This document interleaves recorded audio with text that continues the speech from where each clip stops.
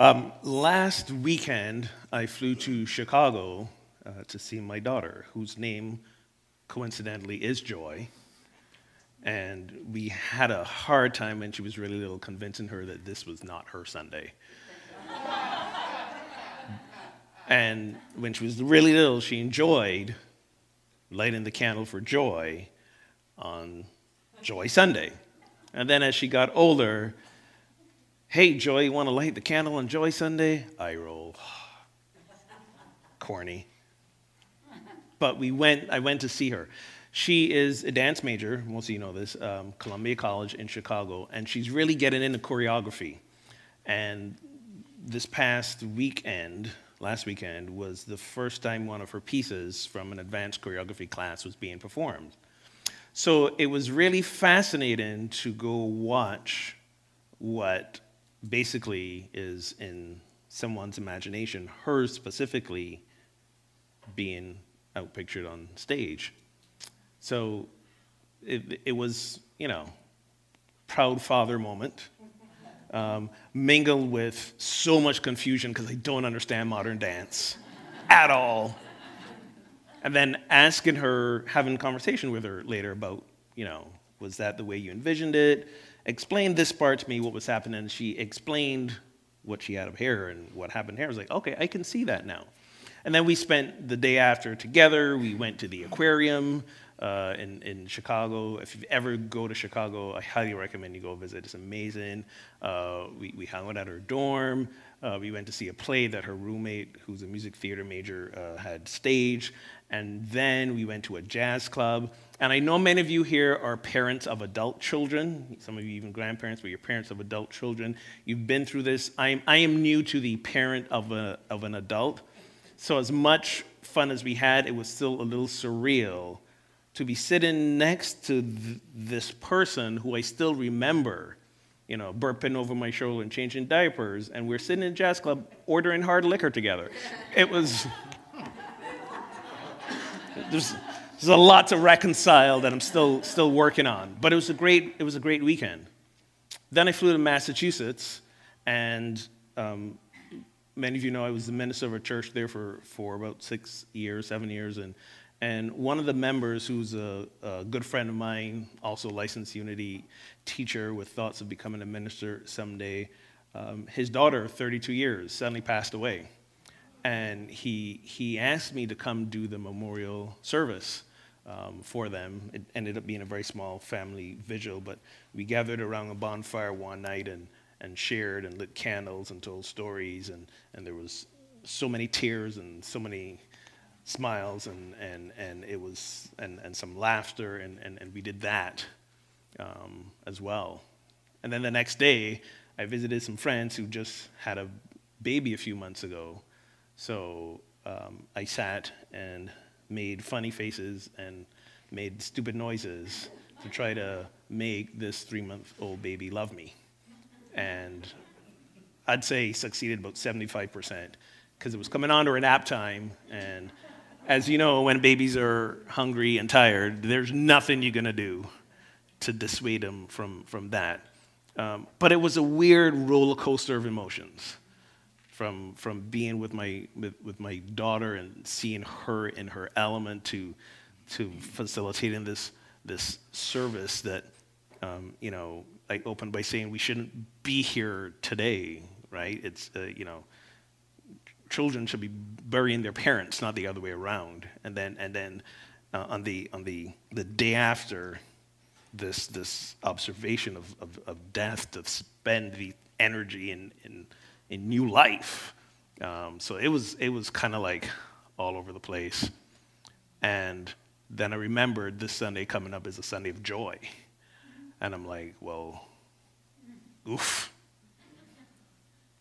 But then I had to realize that we often confuse joy with happiness. We feel that when we hear the word joy, that what must accompany it is a feeling of happiness, of lightness, of cheerfulness.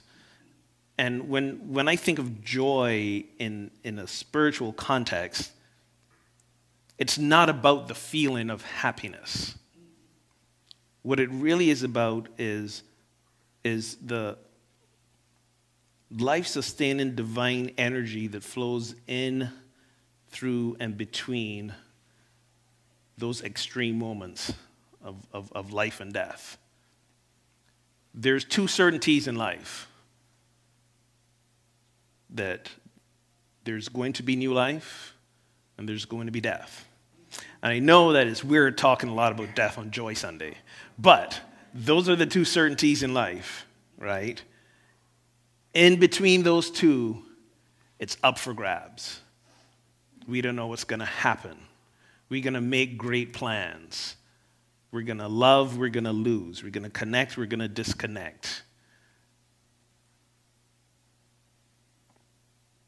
We have these certainties, and in between them, we just have this flow of life. Those of us know that we can make the best plans in the world that we want to make. There's my favorite saying: how do you make God laugh? Tell her your plans. Right? So there's this thing that we can't control, but the beauty in that is that often what comes to us in the midst of this unpredictability, this thing we have no control over called life, is that we get to experience the fullness of it. And the fullness of life is not just the happy moments. The fullness of life, yes, is the happy, it's the sad, it's the loving, it's the losing. It's the mystery of not knowing. It's being injured, it's the healing. This is the fullness of life. And in this fullness of life, when we remember to recognize that that's really what it's all about, and that throughout it all, if we let it, there's this divine truth, energy that can sustain us, that is joy. In Nehemiah, the prophet says, joy of the Lord is your strength. The joy of the Lord is your strength. And it took me a while. I often wrestle with that verse. I used to struggle with that verse. What does that mean? The joy of the Lord. Especially when we in unity acknowledge God as principle, not as, the bearded old man in the sky. What does that mean? The joy of the Lord is my strength. For me, what that means is that if God is principle, the sustaining principle, the immutable principles, the constancy of divinity as who I am, as who you are, as in all of life, that is what sustains us. That is what gives us the energy to navigate the love and the loss. That's what gives us the resilience to rise above our fears.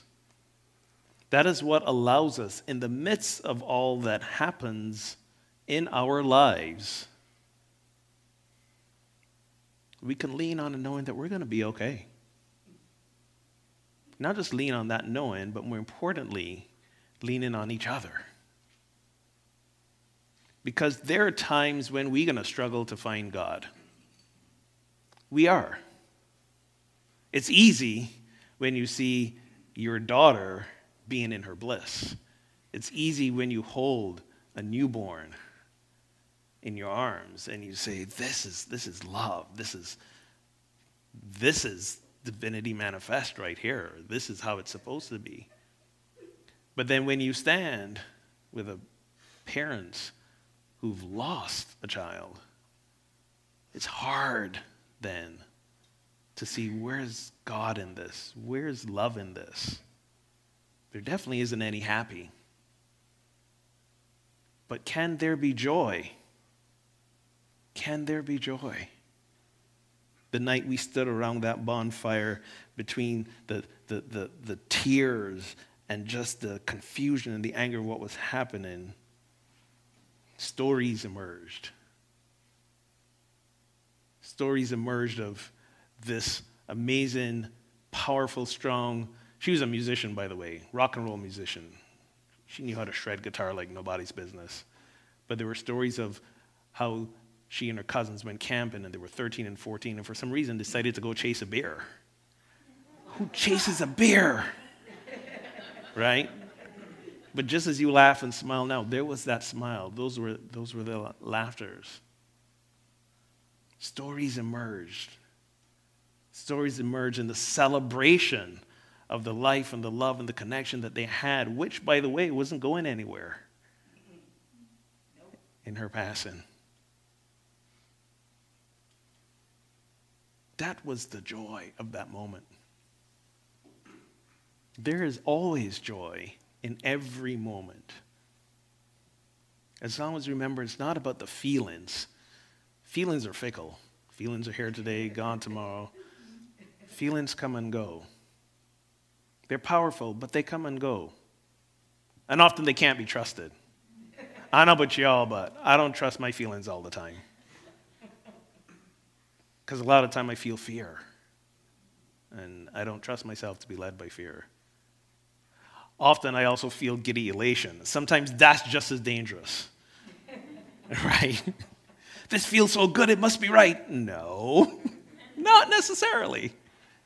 But beneath the feelings is this sustaining presence of what I like to call all that is, the fullness of life. Some of you call it Spirit, some of you call it God, whatever you want to call it. That is my strength. That is the joy of the Lord. Knowing that there is life and there's death, and in between that, there's the fullness of divinity in each and every one of us. So when we sing joy to the world, when we acknowledge joy as this spiritual presence, when we talk about bringing our joy and our light to the world, for me, that's an invitation to live our fullness, to live who we are. And it doesn't matter what it looks like. It could be small. It could be big. It could impact 1 billion lives. It could impact one life. It could be serious, or it could be corny.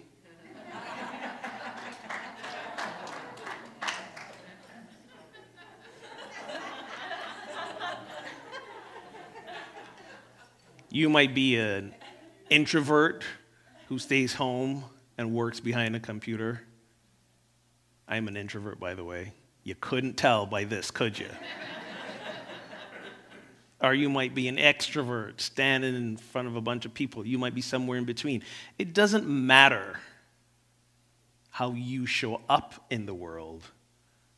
What matters is that you show up in the world fully however you are. Not how others want you to be, but how you are clear that you are. And that's bringing joy to the world. That's the fullness of life.